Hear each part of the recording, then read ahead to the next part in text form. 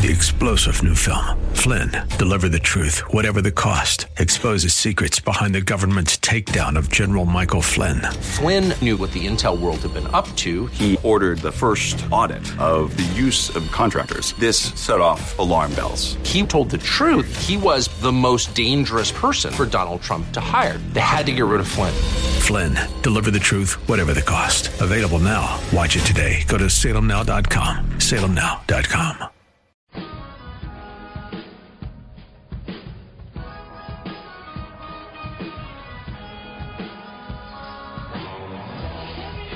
One of the things I believe in is lists. It is important to try to get out there and see the world. I did a lot of that in my teens and 20s. I was a college student who was always heading out of town to go off and do something overseas in Europe, whether it be Europe or Chile. Get out and see the world before it's too late. If you've never seen a giant tortoise or sea lion, if you've never had pizza in Italy, consider heading to Cuba and seeing massive poverty.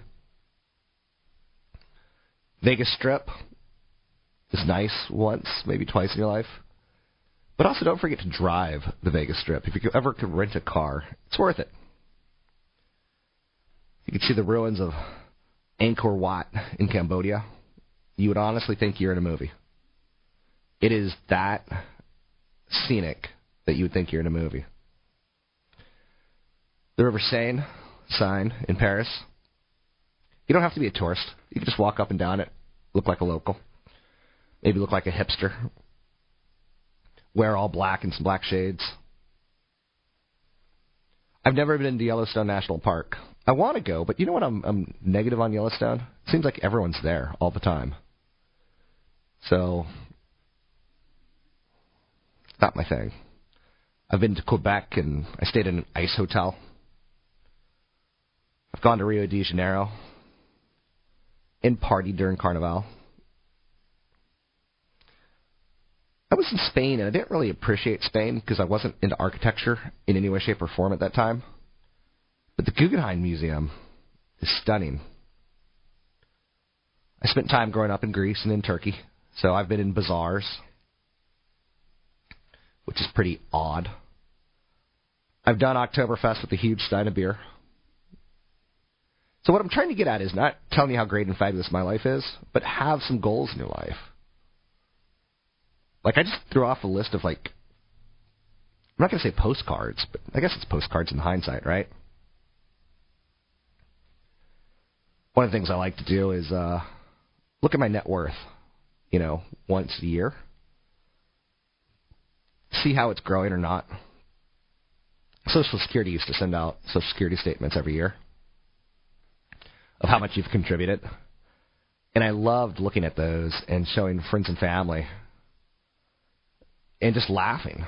I remember when I've been working since I was 14, 15, 16, in that time frame. Long story short, I got a good laugh out of it.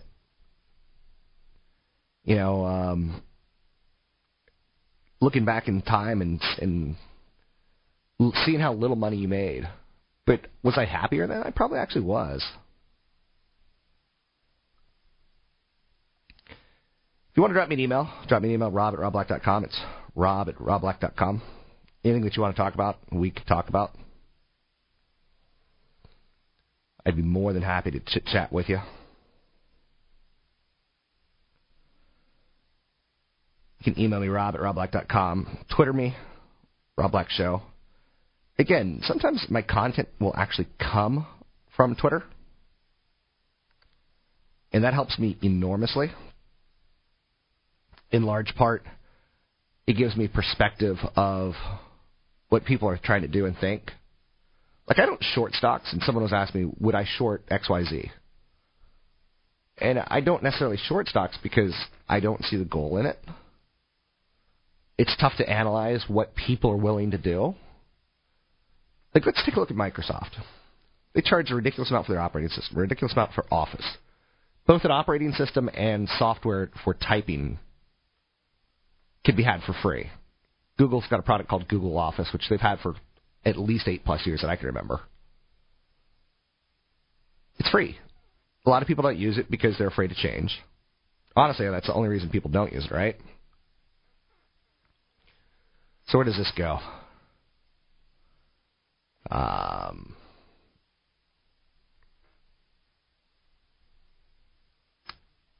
Do you think Microsoft is going to go to zero? It wouldn't surprise me. Let me give you a reason why. There once was a time when Best Buy was the dominant electronics player. There once was a time where Circuit City was the dominant electronics player. There once was a time the only place you could buy a computer in the United States was Tandy and or Radio Shack. Things do change. So know that going in, right?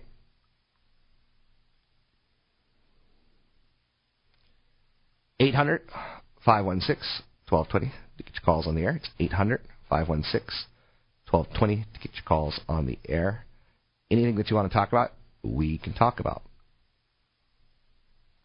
We can particularly talk about your money and the concept of shorting a stock.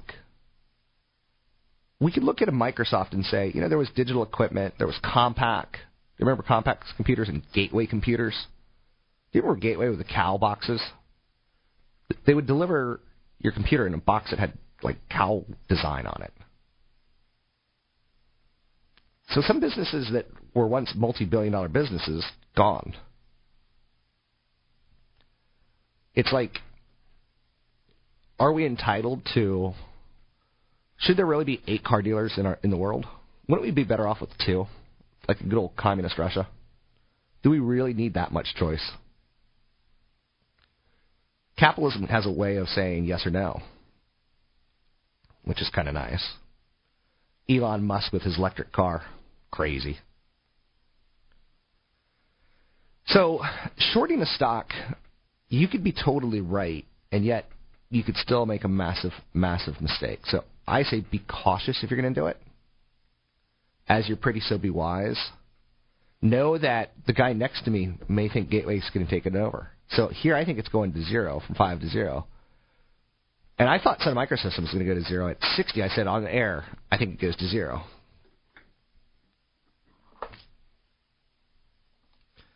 Anyway, I think you get the idea of you could have 10 people. And 10 of them could like a stock that you hate, like a stock that you think... for instance, going back to Twitter, I learned that people want to invest in iron ore, or they want to short iron ore. I get gold. I get it. I don't get silver. Silver's not an industrial metal. Gold and copper are. You can make demand calls based off that. I don't get iron ore. I don't think most people know what iron ore is, what it does, where it goes, who consumes it, how it's shipped, where it's found. And yet someone wants to have an opinion to short it. It's one of the biggest mistakes I see in people is that they overstretch ideas that they shouldn't be involved in the first place. This is Rob Black, Your Money on the Wall Street Business Network.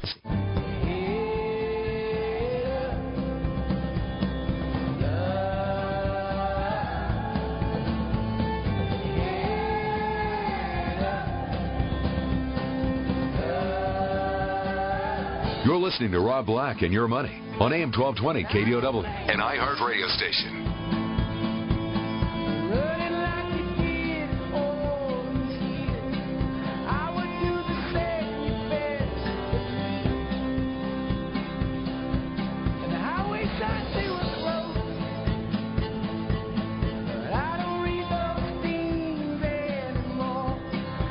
So you'll get a kick out of this, I think. Looking back at some of my past notes, back in 2005, I keep all my radio notes, all of them. I had sent myself some notes on digital TV. This is 2005, okay? This is June 2005. Television makers are hoping for the mother of all upgrade cycles as the United States nears the end of analog TV broadcasts.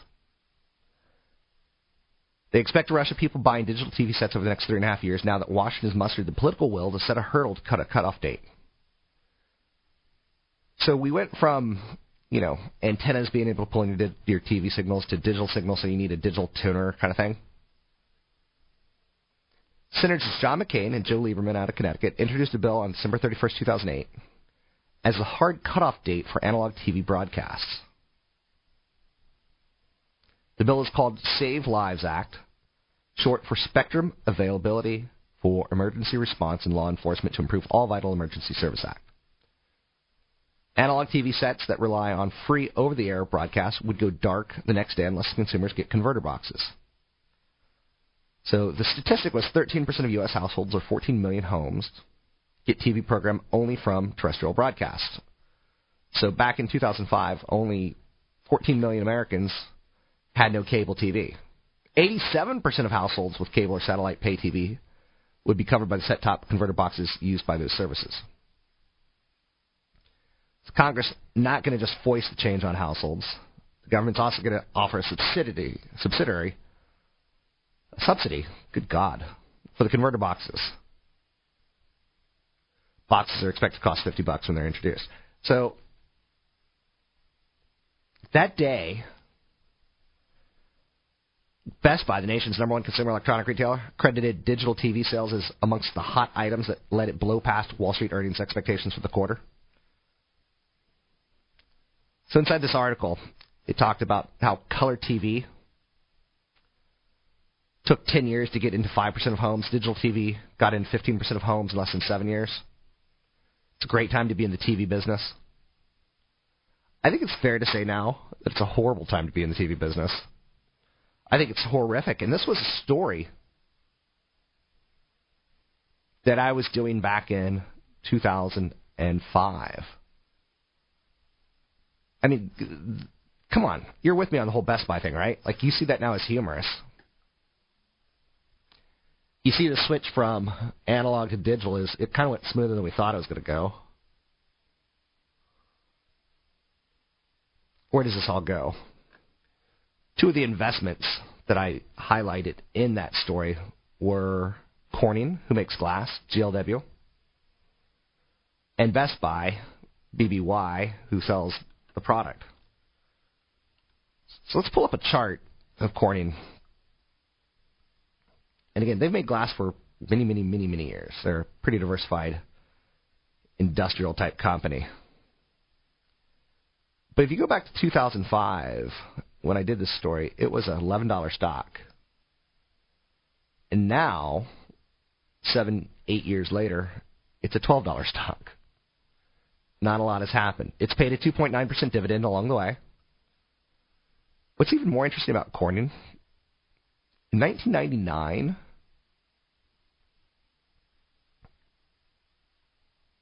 it was a $20 stock, and it went boom, straight up. 1 year later, it was $100 and, I want to say $20. $109 at its all-time high. What caused it to go from 20 to 109, and then all the way down to $1.80? And now it's back to $12.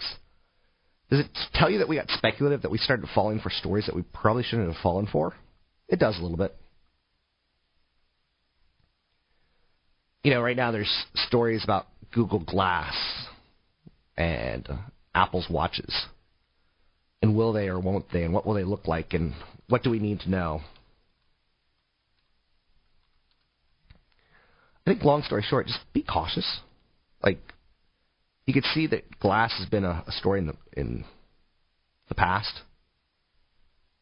I brought up not a mistake that I made 7 years ago. I was just doing a story. I wasn't invested in Best Buy or Corning. I was just doing a story like I do right now. But you make mistakes. Like, a lot of people probably thought Best Buy was going to change the world with their TVs. The more tough lessons you learn early in your life, the fewer errors you're going to make later in your life. Always make your living doing something you enjoy. Be intellectually competitive. The key to research is to assimilate as much data as possible in order to be the first to sense a major change.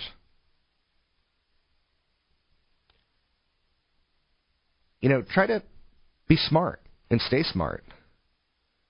If you're going out and getting drunk, if you're going out and watching TV till midnight, think about, did you learn anything? Again, maybe you're watching Charlie Rose. Maybe you're watching PBS. Maybe you are learning stuff. I'm watching the BBC, and I'm learning all about life in 1920. So try to be intellectually competitive. Make good decisions, even with incomplete information. You'll never have all the information you need. So what matters is what you do with that information you have. Make good decisions. Trust your intuition. Again, make mistakes early, and then later start trusting your intuition.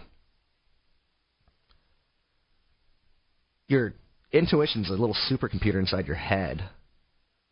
It can help you do the right thing at the right time. Warren Buffett once said, pretend like you only have 20 investments total in your life. I think that's pretty good advice.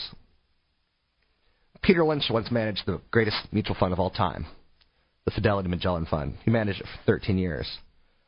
Under his tenure, it went from $20 million in assets to $14 billion. His average annual rate of return was 29%. He beat the S&P 500 in 11 out of 13 years. Lynch consistently applied a set of 8 fundamentals to his selection process. 8 things that he believed in.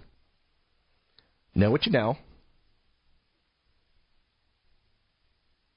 He would go to the mall with his kids. He'd take his kids shopping. His kids would be like, I want to go to Chili's. I want to go to Chili's. I want a burrito. He invested in Chili's. He saw the stores that were packed, and he invested in the stores that were packed. Again, a little bit contrite, a little bit cute, right? Peter Lynch, his second rule was, it's futile to predict the economy and interest rates.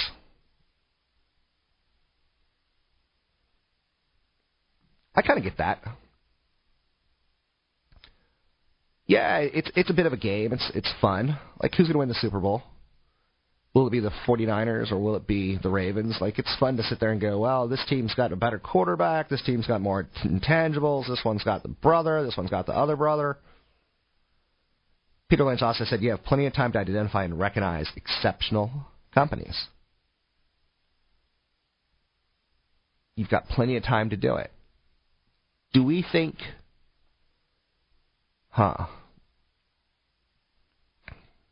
who's the next great company? Like, something that I've learned in retail recently, dollar store is fun. People like going in with a couple bucks, walking out with 10 things for $10. Sears is a play on the house. As a guy who owns a house, anytime I need a washer, dryer, refrigerator. As a guy who has a rental, anytime I need a washer, dryer, refrigerator, I call Sears and have it delivered the next day. That's awesome. So learn, like, there's some things that are a play on retail. Lululemon, fashionable yoga clothes. Workout clothes have stunk for such a long time that Juicy Couture came along and did really well. That tells you that that's an industry that's ripe for a really good retailer. Fast food has stunk for so long. Like, if you go to Taco Bell, like, it's not an enjoyable experience while you're there or after.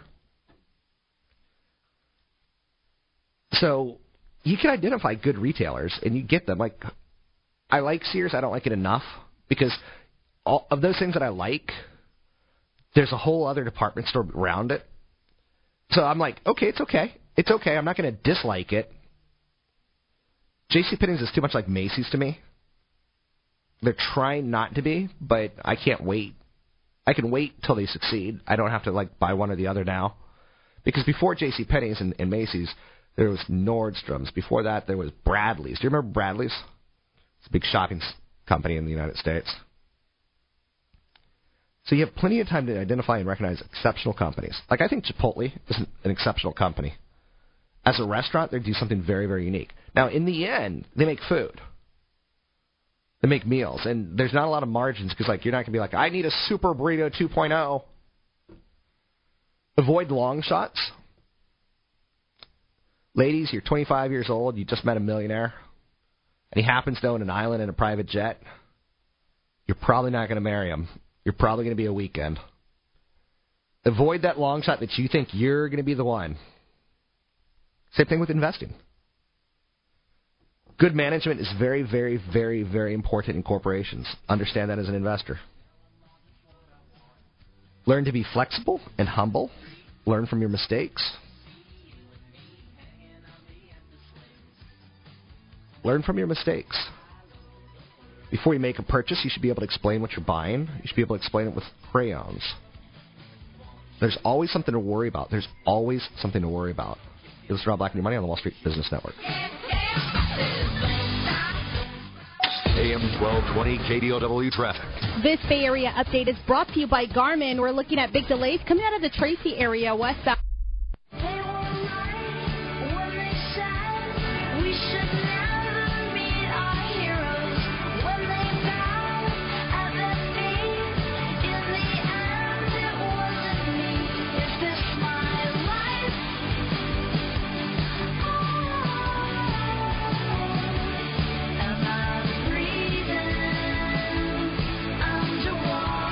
You're listening to Rob Black and Your Money on AM 1220 KDOW, an iHeart radio station.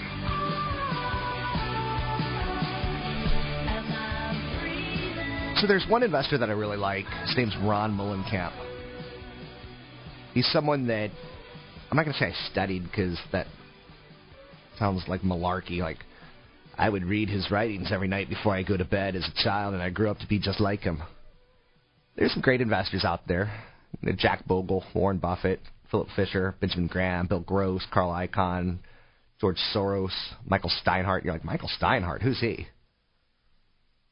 It's one of those Wall Street guys who pulled over 20% returns for a long period of time and beat the S&P 500. Best thing you could do as an investor is, like, don't confuse an up market with being smart. That's a horrible, horrible thing to do. It's a bad habit to get into. I was in a medical device fund last year that was up 25%. Start with the basics. Like, yeah, I remember when I was in high school, I was this little skinny white kid who could run super fast and would play football. And I was like the last kid picked because I was like, in 10th grade, I maybe weighed 105 pounds, and everyone else had already hit puberty because I was one of those kids who went to school early in kindergarten. And I was playing with these monsters, and I could outrun them. I could run right past them and catch a pass. It's not like I was going to make the varsity football team. Could I make them look silly on the playground? Absolutely. But could I do it with pads on? No chance on the planet. So you have to learn the basics in life. You know, the gallon of gas has gotten more and more expensive in your whole lifetime. So right there, you know one thing. A stamp's gone up in your lifetime. A car's gone up in your lifetime. I remember my dad bought, I want to say, Chrysler K car for maybe like $8,000 in the 80s. You can't buy a good old reliable car now from Lee Iacocca for anything less than $30,000. Maybe you can buy a Kia, right? Maybe that's the new K car, I don't know. But a stamp, gasoline, cars have all gone up. So that's called the Consumer Price Index. You don't need to know that. You just need to know that there's inflation out there. And that, yeah, you've not gotten a raise in 10 years, but you still have your job. You've actually underperformed. Because if you make $50,000 a year or $100,000 a year, in the last 10 years, food's gone up. Cost of a stamp's gone up. Cost of a car's gone up. The cost to repair your car has gone up. So you have to understand very, very basic stuff. You don't want to be smart. Just because you had a good year last year doesn't mean you're smart. It was a good year. It was a good time to be an investor. You know, Barack Obama was elected president. When was he elected president? 2008. Sturm and Ruger, up over 100% since then. He was, one of his things that he said, was like, we can't let kids die on the street to guns. Were you smart enough in 2008 to buy the gun makers, Smith & Wesson, Sturm and Ruger? Probably not. They've done great. That shows me your level of smarts. If you bought them, then yeah, you're the winner. My mom and dad had a mortgage.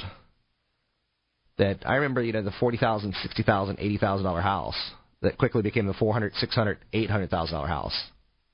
My dad's salary didn't balloon that much. Few people's salaries balloon that much. Now, does that tell you that real estate's the greatest investment of all time? No, because the same principle applies of did your wages go up or not? And if not, who's going to buy your house down the road? A mortgage rate moves a price of a home more so than almost any other factor. Location's important, mortgage rates are important, and location is important. If you're buying on Maui, beachfront, there's very little beachfront in the world like Maui. It's pretty darn sacred. There's always going to be some rich millionaire who wants to buy that from you.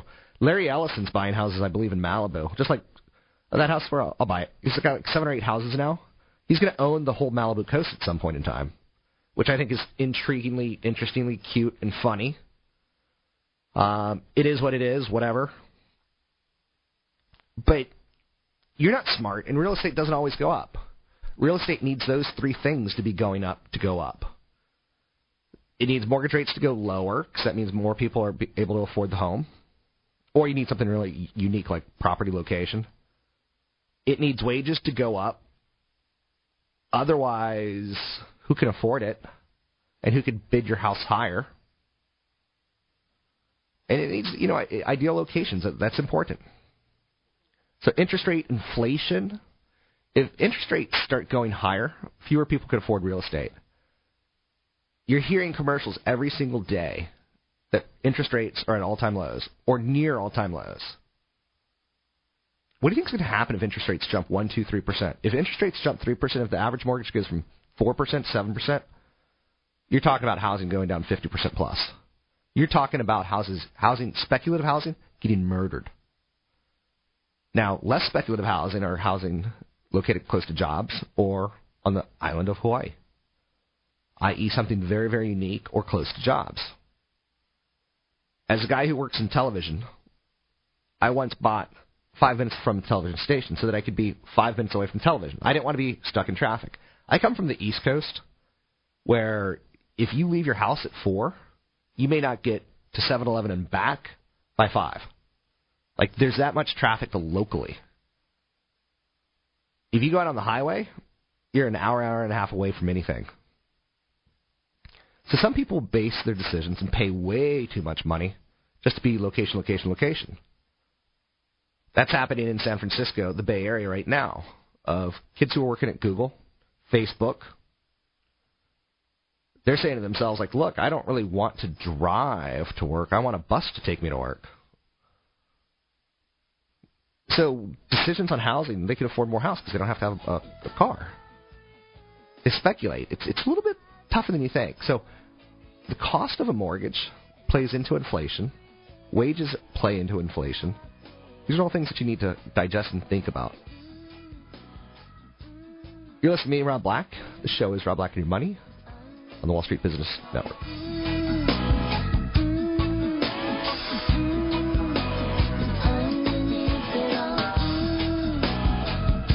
Tune in weekly to the Financial Safari and get that common-sense approach to financial and retirement planning. The moral of this story is there are a lot of great places for your money, but there are a lot of unscrupulous people out there, too. Do you want to spend years trying to get back to where you are right now? Participate in some of the upside of the market, but none of the downside. We call that advance and protect. Tune in to the #1 financial planning show in the country, The Financial Safari, with Mark Trutman, Saturday afternoons at 2 on AM 1220, KDOW, the Bay Area's business leader. Ba, black sheep. Have you any wool? No, sir. No, sir. Some nincompoop with pantyhose pulled over his face stole all my wool sweaters and gaming system. Luckily, the Geico Insurance Agency recently helped me with renter's insurance. Everything stolen was replaced, and the little boy who lives down the lane was caught trying to sell it online. Call Geico and see how easy it is to switch and save on renter's insurance. An iHeart radio station. KDOW, Palo Alto, the Bay Area's business leader. A division of Salem Communications, on the NASDAQ at SALM. I'm Chuck Kamlick, CNBC Radio. The Dow down 47, the NASDAQ 17. The economic news today mixed. Construction spending fell more than expected in January. Manufacturing, though, rose again thanks to more new orders. Personal incomes dropped a whopping 3.6%, but Americans don't seem to be too upset. Consumer sentiment's up sharply, and consumers are still spending, especially on cars. General Motors sales 7% higher. Cadillac's in big demand. Ford sold a record number of Escapes and Fusions. Chrysler sold a ton of those Dodge Challengers. TrueCar.com says auto sales this year could be the best since 2007. Shares of Best Buy up 2%. Sales rose. It lost less money. Best Buy also turned down a $1 billion offer for a stake in the company from friends of founder Richard Schultz. And menu changes coming to McDonald's. Chicken selects will be gone. Fruit and walnut salad gone. And the McDonald's Angus burgers, well, they could be on the chopping block. I'm Chuck Kamlick, CNBC Radio. In today's market. So let's get on with the show. Taxes, family finances, insurance, the economy, technology, media, and entertainment. Rob is talking about it with you at 800-516-1220. So call in, we'll chat and have some fun. Now, to start your day with the latest news and market commentary, here's Rob Black on the Wall Street Business Network. Welcome in, Rob Black and Your Money. I'm Rob Black, talking all things financial. I want to get you to retirement. That's one of my goals on this show. I make mistakes in my life. I hope you know that. I think we all do. I don't ever want to come across as brash or cocky or insincere. At times I come across as brash and cocky and insincere, and I'm not trying to be that person. I'm trying to push a lesson or concept. One of the things that I absolutely believe in is that, money's not God and money's not powerful. But money does fund a good lifestyle, and I believe in a good lifestyle. I do believe in things like pay off any credit card debt over 8%. I do believe that you should prepare meals at home as often as you can. And when you go out well. McDonald's is ending chicken selects. That's not going out well. Now, can they make fried chicken fingers cheaper than I can? Yeah. Turn off the lights, the television, unplug the lights, unplug the television when you go on vacations. Stupid stuff like that saves money. And that stuff adds up. When the air conditioning is on, keep windows closed. When the heater's on, keep windows closed. I don't get people who throw away money, is what I'm getting at. One of the most powerful lessons you could ever do to a teenage kid is pull out the checkbook and make them pay bills. Have them pay the cable bill, have them pay for car insurance, have them pay for the taxes. Start showing them that life costs money. Don't show them when they're, 13 or 12 or 11. Let them be kids. But do start teaching kids that you can't just throw away money. You can't just put money into an arcade machine and be happy. I guess you could be happy like that for a while. So I talk a lot of basics. Eliminate outstanding debt over 8%. Create an emergency fund. Save up for a big expenditure. One of the things I don't talk enough about is there's 3 types of people working. 3 types of working speeds. There's people, they work for someone who won't fire them. That's typically the government or Salem Radio. They work for someone who can fire them, typically a business. I've seen people fired, so that's not fair for me to say. Or they work for themselves. And there's working speeds. I like to work for myself. There's 4 types of spending modes. There's people that spend their own money that they've earned, on themselves. So they spend their own money on themselves. There's people that spend money they've earned on someone else. There's people that spend someone else's money on themselves. And there's people that spend someone else's money on someone else. Out of all those, I'd suggest that national and wealth production only occurs in the private, non-governmental area. Because when you spend someone else's money on ourselves, that's like the Senate. When you spend someone else's money on someone else, it's government programs. When you spend money that you've earned on someone else, that's charity. So when you spend your own money that you've earned, that's the private economy. I believe in the private economy enormously. I believe in having your own business enormously. I don't really want to earn.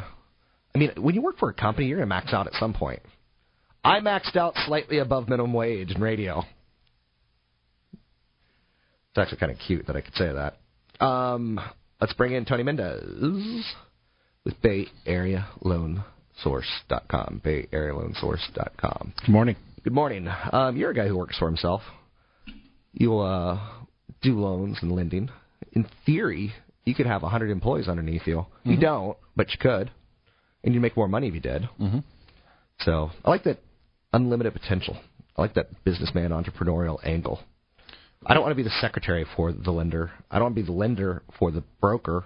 I want to be the lender that has other lenders working with them. Yeah, which was funny because I grew up, my dad was, a 9-to-5 kind of guy, 40 hours a week, usually 50. And, we kind of went the opposite direction, both my brother and I. Yeah. So, there's just more potential. But there's also a lot of downside. I think there's a lot of self-employed people that are listening that, there's some difficulties. Even though you get some good tax breaks, from my point of view in the lending industry, it's a pretty difficult type of loan to do. So I think people, even though they're creative on tax returns, they get kind of screwed over because you can't use your gross income to buy a house. You have to use your net, and I think that's a penalty that I think needs to be changed. It's interesting that you bring that up, starting with your dad, who was not a military guy, but a government worker, and he had a great pension. He probably has a better retirement than you will, as far as how much money and how much health care he could afford. Yep. One of the things my dad taught me when I was, one of the first things I remember talking about money was, he goes, I put away 5% on my check every month, every paycheck. And he's been doing that he did that for 30 years. So I hear you on that, but give me a second here. So your dad had the government job with a government pension, and government pensions today aren't what they were then. So had you gotten in the government 20 years ago, you still wouldn't be as well off as your father. Had your kid gotten into the government today, he wouldn't be, and you don't have children, but you get the idea, he wouldn't be better off than you. Like, pensions they're getting worse and worse and worse. Yeah. They're not what they used to be. I like the couple that, and both of your parents work for the government. We can't talk about your parents because that's 50 years ago when they were going to work. I like the couple where one guy's the entrepreneur and one person works for a corporation. Because if the wife works for IBM or Cisco, she gets great health care benefits. Cheap. Because she's working with 10,000 other employees, and the company gives her that discount of, spread the health care risk out. And then I like the individual who could write off the car, who could write off the plants that go in the office, who could write off the computer, the notebook that just conveniently comes home with you. You get the basic idea. So that's a very similar situation I'm in. Yep. Yeah. It's the exact situation. It's been like that for years. And I'm in the situation where 8 people live off of me. I've just got what I refer to as lifelong mooches. Your circle of trust. I wouldn't even go that far because I don't trust them as far as I could throw them, and I can't throw any one of them. My dog Maisie, all she does is eat and eat and eat and poop and poop and poop. And for some reason I love her. Like, I don't get that. I know. Anyway, I love your dog. Yeah, but dogs are expensive. Dogs in their lifetime cost over $100,000.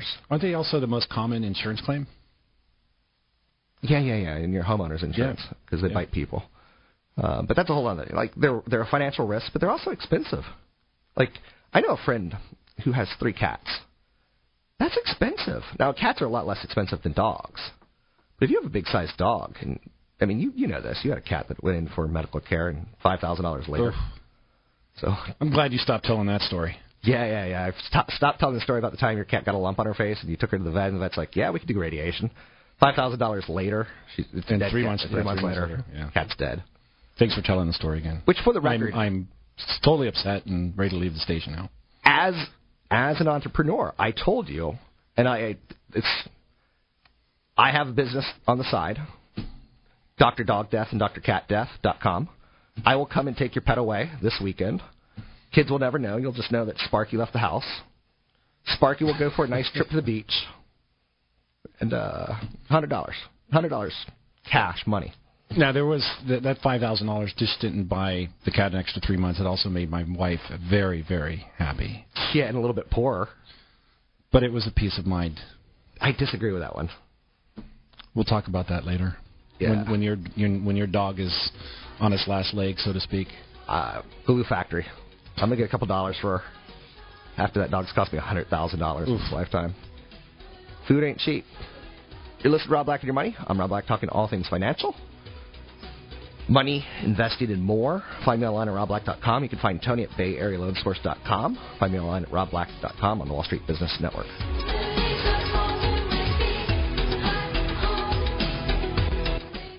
AM 1220 KDOW traffic.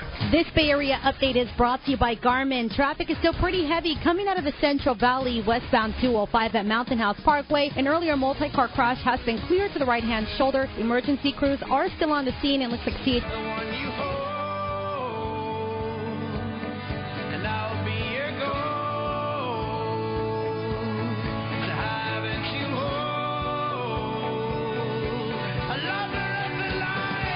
You're listening to Rob Black and Your Money on AM 1220 KDOW, an iHeart radio station.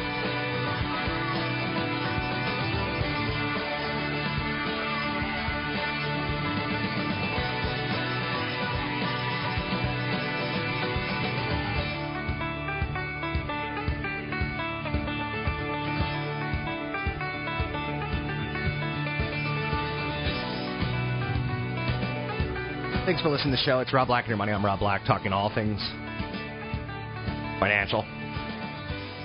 Anything that you want to talk about, we can talk about. I believe in having things that are so easy in the world of investing that you can explain them to a child. I want to pass on, not my commandments to you, and not my commandments. And let there be 15 commandments. One of the slates falls and breaks. 10 commandments. History of the World, Mel Brooks, funny opening scene, kind of went down from there. But I believe you should have things that you can sit down and argue over. Like, this doesn't sound like the sexiest date ever, but start with this one. You're sitting down with your sugar booger, playing the part of my sugar booger, Tony Mendez. So, convenience is usually expensive. Ignorance is deadly. Let's pretend like we're having a conversation. What's that make you feel? Convenience is usually expensive. Ignorance is deadly. It sounds like you're paying more to, have what you want.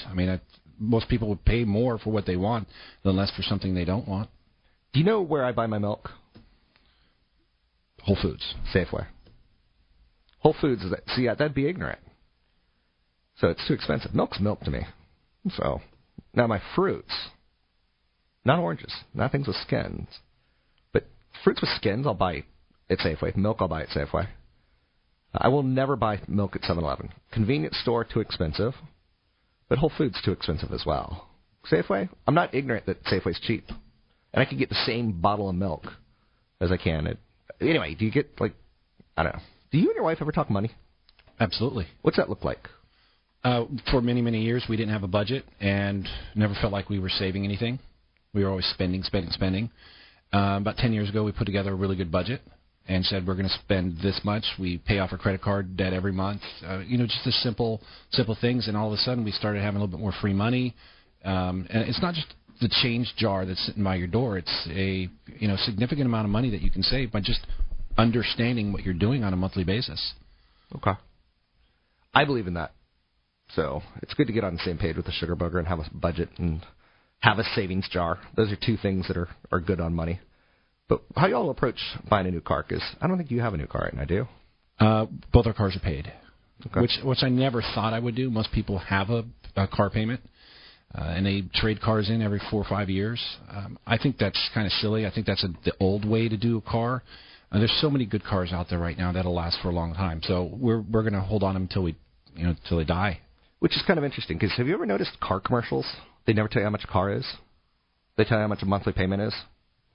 People have learned what a monthly payment is, and that's why a lot of car commercials will start with the lease price, because it's the cheapest price they could show you. Yep. And they get you in on that, and they try to get you to buy it. If you saw that a car was $60,000, $50,000, you'd be like, whoa, that's a lot of money. I can't afford that. But if you see $440, you're like, I could do that. Whereas home prices are the exact opposite. You see the home price; it's pretty obvious. Well, there was a period of time where people were just buying payment. That was between 2000 and 2006, which would make a lot more sense. if you were to see, like, if you were to go house shopping this weekend, if they were to say, you know, a 30-year payment is going to be $2,200 plus property taxes, $3,200 a month, I think would be like, I could afford that, but they don't, and that's why they get in that issue of like suddenly they have to do creative financing. When it comes to home loan, I think people are becoming a lot more aware of the different factors that go into buying a house, including the price, the term, the rate. But you were talking earlier in this last hour about the possibility of rates going up 1% to 3%. Right. And that's all about payment. That's the affordability. What kills me is somebody does have a car payment, even though it's a nice low interest rate. It's a 5-year term. You know, so you have a $400 or $500 payment. That's taking away from your ability to buy a house. And all of a sudden, and theoretically, a $400,000 loan with 2-3% increase in rate, you're spending extra $400 or $500 a month. So people are making you have to really be concentrating on the decisions you make, especially when rates are as low as they are, because there's nowhere else to go but up. That's one of my theories. Yeah. Anyway, it's just interesting the way people shop. Yeah. That's what I'm getting at. So I like basic financial maxims. Do you have any other basic financial maxims other than have a budget and a money jar? Well, the paying off the credit card debt every month. Okay. I mentioned that. Every once in a while, my wife will bike to work. Save money on gas. I don't like gas prices. I travel when I only have to. I don't travel in rush hour when I don't have to. Okay. I try to meet clients. Do you carry a bowling ball in your trunk? I empty my car. I keep my gas tank full. You didn't answer the question. Do you have a bowling ball in your trunk? I do not. Okay. I have golf clubs, though. And that'll cut down the gas mileage. Not by much. By enough. I'll be a lot happier, though, when I break down near a golf course. The essentials in life are pretty cheap. The luxuries are pretty expensive. I think you've learned that and mastered that pretty well. Yeah. So, any loss that is not a disaster doesn't require insurance. I insure things that I can't afford to lose. So, I pay my insurance on time. I never let my insurance lapse. I've got a folder that shows my expiration dates on everything from my web pages, because I can't afford to lose my web page. If I lost RobBlack.com, you know how many Rob Blacks are in the nation? Many. 12,000. You know how many people want RobBlack.com? Probably 11,999. So, things that I can't afford to lose, I insure or I write down reminders of. I can't afford to lose my health care. What if I were to, lose my health care and then suddenly find out, I got cancer, the C word? No one would insure me. So, pre-existing conditions are bare, but conditions to know were there are even worse. One thing that I can say, and I think this hits your world of real estate, if it's complicated, it's not worth doing. I see a lot. Or it's not worth doing on your own. If it's too complicated, if you're trying to learn to, you and I were talking off air about this company that's pushing rentals. Buy a rental in Dallas. Yep. You don't know Dallas. You've never been to Dallas. You don't know the job market in Dallas. You don't know the people in Dallas. You don't know the income taxes in Dallas. You don't know the property taxes in Dallas. You don't know the buy and sell laws in Dallas. You don't know the discrimination laws in Dallas. So it's suddenly become complicated when you start thinking about it. I like buying locally because I know the laws. I can't lie. So I know what I'm getting into in California, per se.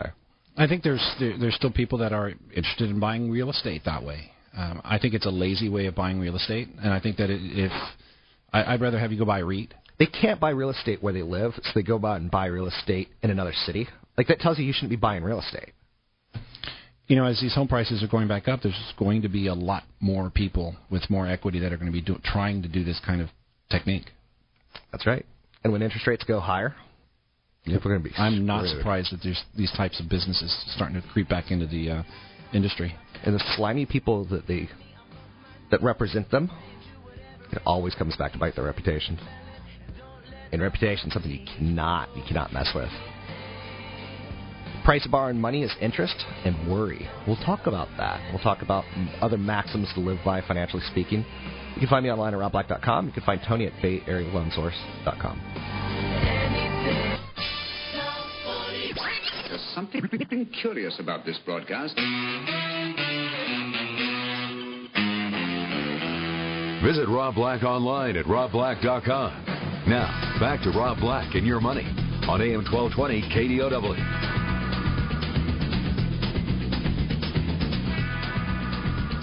Welcome in, Rob Black and Your Money. I'm Rob Black, talking all things financial, money, investing, and more.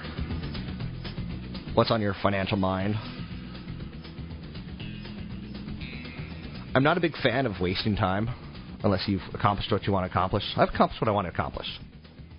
I tried to get a national show. It wasn't meant to be. They wanted me to scream. I'll try to get another national show in a year or two, maybe 6 months. If maybe they're suddenly not asking me to scream as much, like that might be more doable. I tried and I failed. I refer to that as sometimes you take a pie in the face and sometimes you're hip deep in pie. I went to L.A., I got to meet with some agents, some artists, some directors, some writers, some producers. We came close, really close, but I'm glad that I did it. 12 years ago, I was faced with the ability to come to California and work for CNET directly or continue to do the home from my office, do the show from my home office. And I was like, I moved to California. You've been wanting to do it your whole life. So I took a chance, sold my house, and I moved out to the West Coast. Take chances on occasion. They pay off. And sometimes they don't. At least you know in hindsight that you did the best you could. And honestly, I've maximized my earnings every decision that I've made where I took a chance. Wow. I'm all over Facebook. I didn't realize that my personal Facebook page that I'm publishing... Oh, good God, I got to stop doing that. I'm accidentally publishing my work Facebook onto my personal Facebook. And I don't really have a personal Facebook because I've never posted on my personal Facebook. I'm like one of those people who believes in hiding. Anyway, Tony Mendez is here with us today talking finances, talking money, real estate. One of the things that you and I absolutely positively believe in is finding a good real estate agent. Yep. And what I've learned is you don't just walk into an office and pick one. You work with 2 or 3. You kind of get a feel for one. You interview them. You find out, what questions would you ask in an interview? Because I know what questions I'd ask. How long have you been in the business? I think that's the most common, most asked question that you need to know. I think that there's a lot of impact on a person's tenure in the business. Knowing other agents in the area, I think that's a very important part of being in the business a long period of time, because especially in this type of market where properties are far and few in between, and it's difficult to just... Have you had a stroke, far and few in between? Far and few. Few and far between. There's very few. Just check to see if you had a stroke. I really hope that one day I have a stroke on air. And it sounds like this, and I don't realize how. Like, welcome back to Rob Black and Your Money. Because I'm asking for it. Anyway, go back to your few and far between.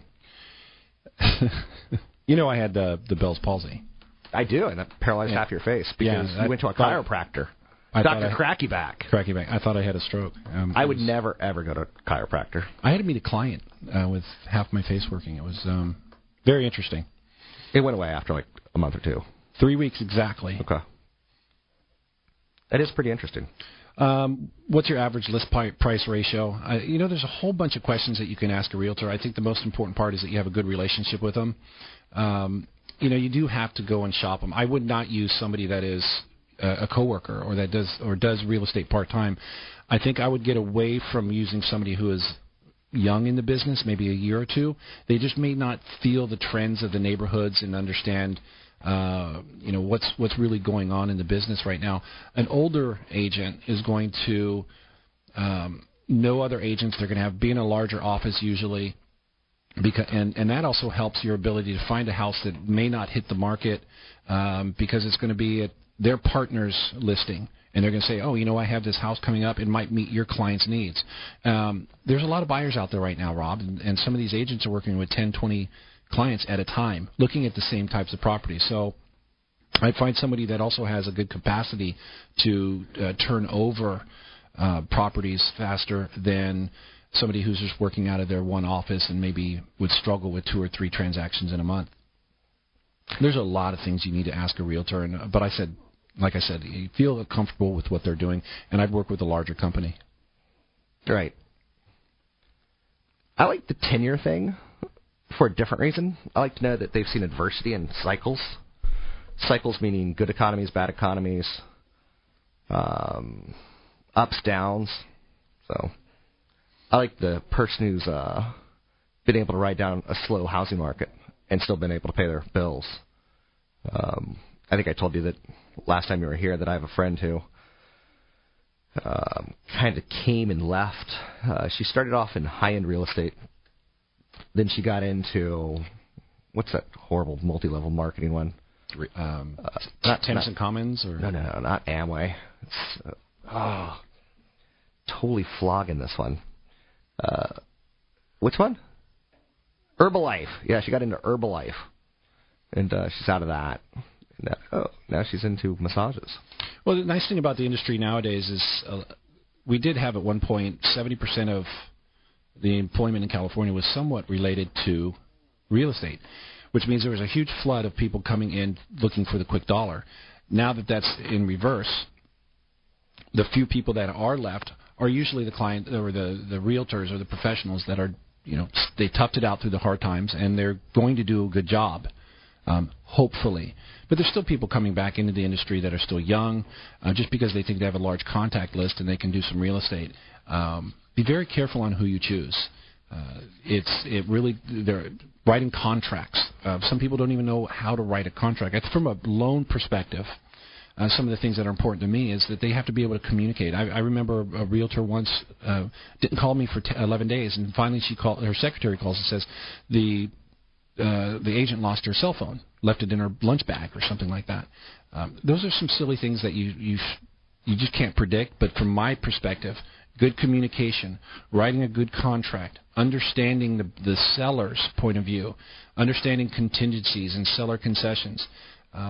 There are some really good websites that you can go and learn some of these things. I like mortgageprofessor.com, mtgprofessor.com. You'll get everything from learning how to negotiate your contract to picking a realtor and picking loan products. I'm with you. mtgprofessor.com. Any other websites that you use for real estate? Just mostly for news. There's a lot of good research places out there. As a matter of fact, I was looking one up just recently on the Federal Trade Commission. Believe it or not, it has like a mortgage worksheet. There's some you can go to HUD.gov. That's a great place to get some just solid information. Unlike the 2000 to 2006 era, where loans were kind of mysterious, now it's pretty straightforward. And all the information that you see on a place like HUD.gov is going to be the same way that lenders work. So there's less hidden activities. I'm with you on that. So something that I also like, going back to the topic of a realtor, choosing a good realtor to work with, is finding someone that really gets to know what sort of house you're looking for. Like if you look at 10 houses 1 month and you don't get it, you should only be looking at like 2 or 3 houses going forward.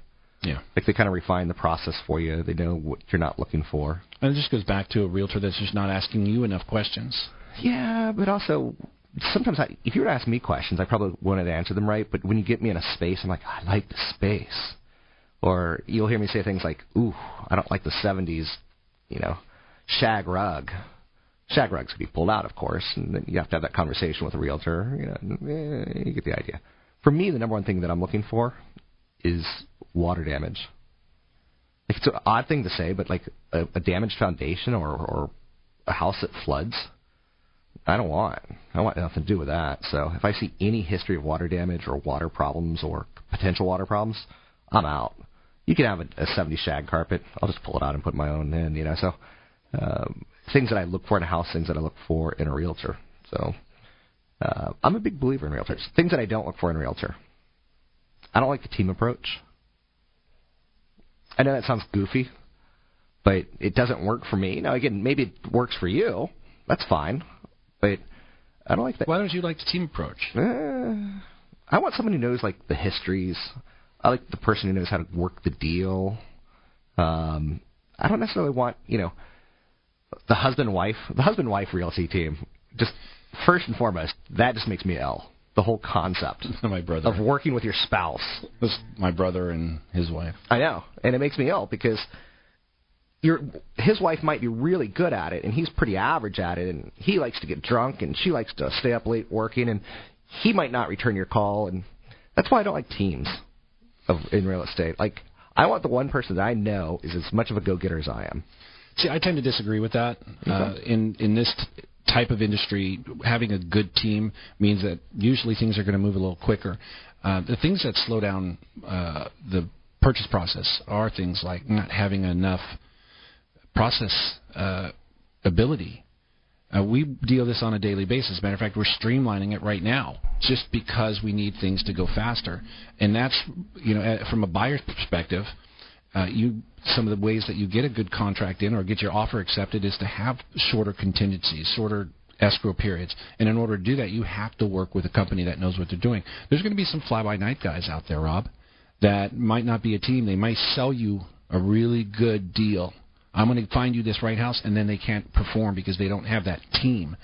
We always talk, Rob, about having good partners around us, good CPAs, good CFPs, good realtors, good loan agents. And that also means that those people those professionals have to have I'm just saying in real estate, I don't like realtors working as a team. I disagree. Yeah, they're sharing commissions, and I don't think they do the work the same, and it's something I just don't like. Okay, I work with a realtor. He has a processor. That's not what I'm talking about. I'm talking about they're all realtors. All right, maybe you and I are not on the same page here. We're not on the same page. And you're wrong, and I'm right, and I win. Watch this. Say something in the microphone. I think you're... No, keep talking. I think you're wrong. No, I can't hear you. Can't hear you. Rob Black and your money on the Wall Street Business Network.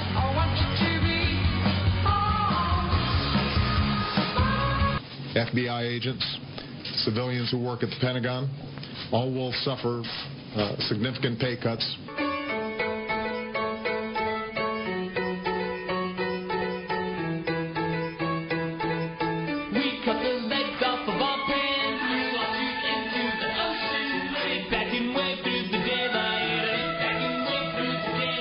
Listening to Rob Black and Your Money on AM 1220 KDOW, an iHeart radio station.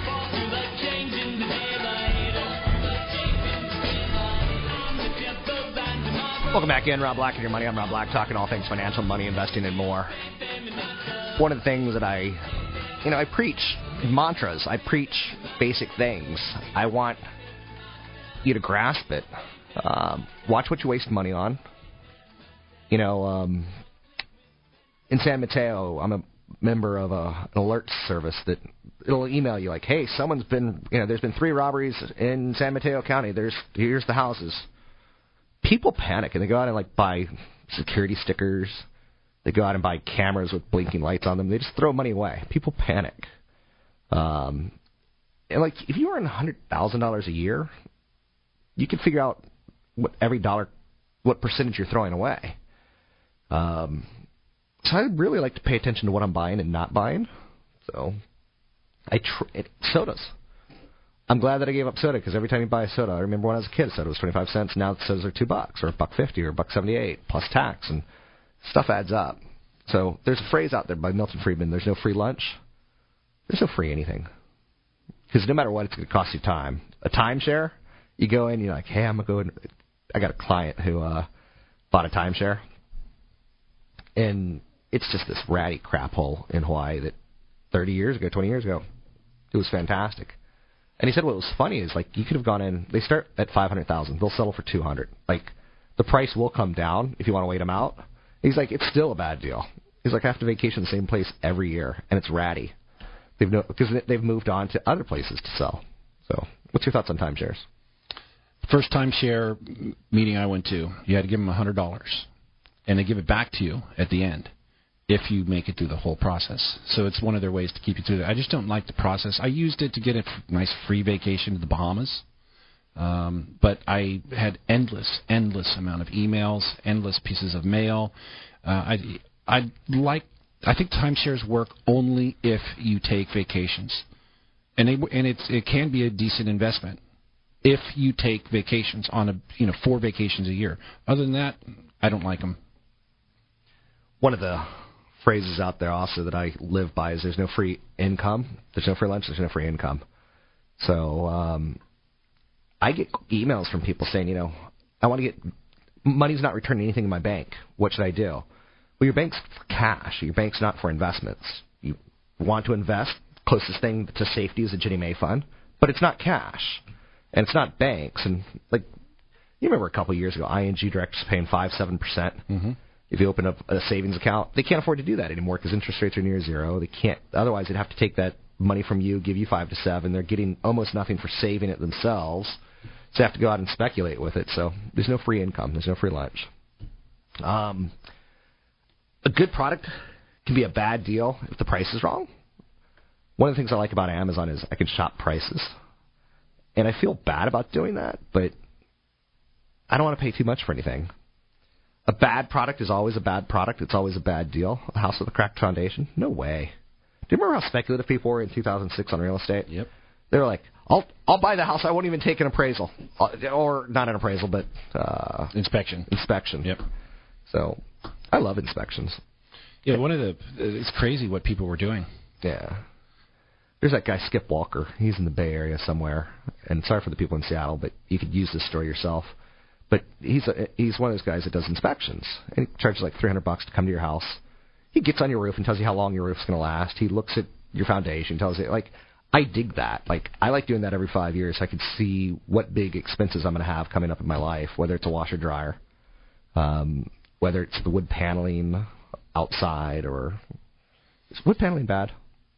Wood paneling's good. It can be good, unless it's like a T1 siding, which is pretty bad. I don't want to make myself look bad. Yeah, something that it's going to be somewhat of not an epidemic, but it's something that a lot of people are buying right now who have the money. They can afford almost any house. They have extra down payment. They can outbid any other client. Is they're putting no contingencies and no inspections and no appraisals.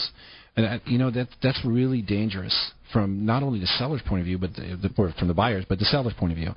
From the buyer's point of view, you just don't. I mean, that's like going to an auction, just saying, looking at the wall and seeing a picture and saying, "I'll buy that house." Yeah. You have to still go into that house, and that's speculative buying to me. And I think that those people spending $20,000, $30,000, $40,000, $50,000 more on a house, really without getting an inspection, is dangerous. It's going to bite them.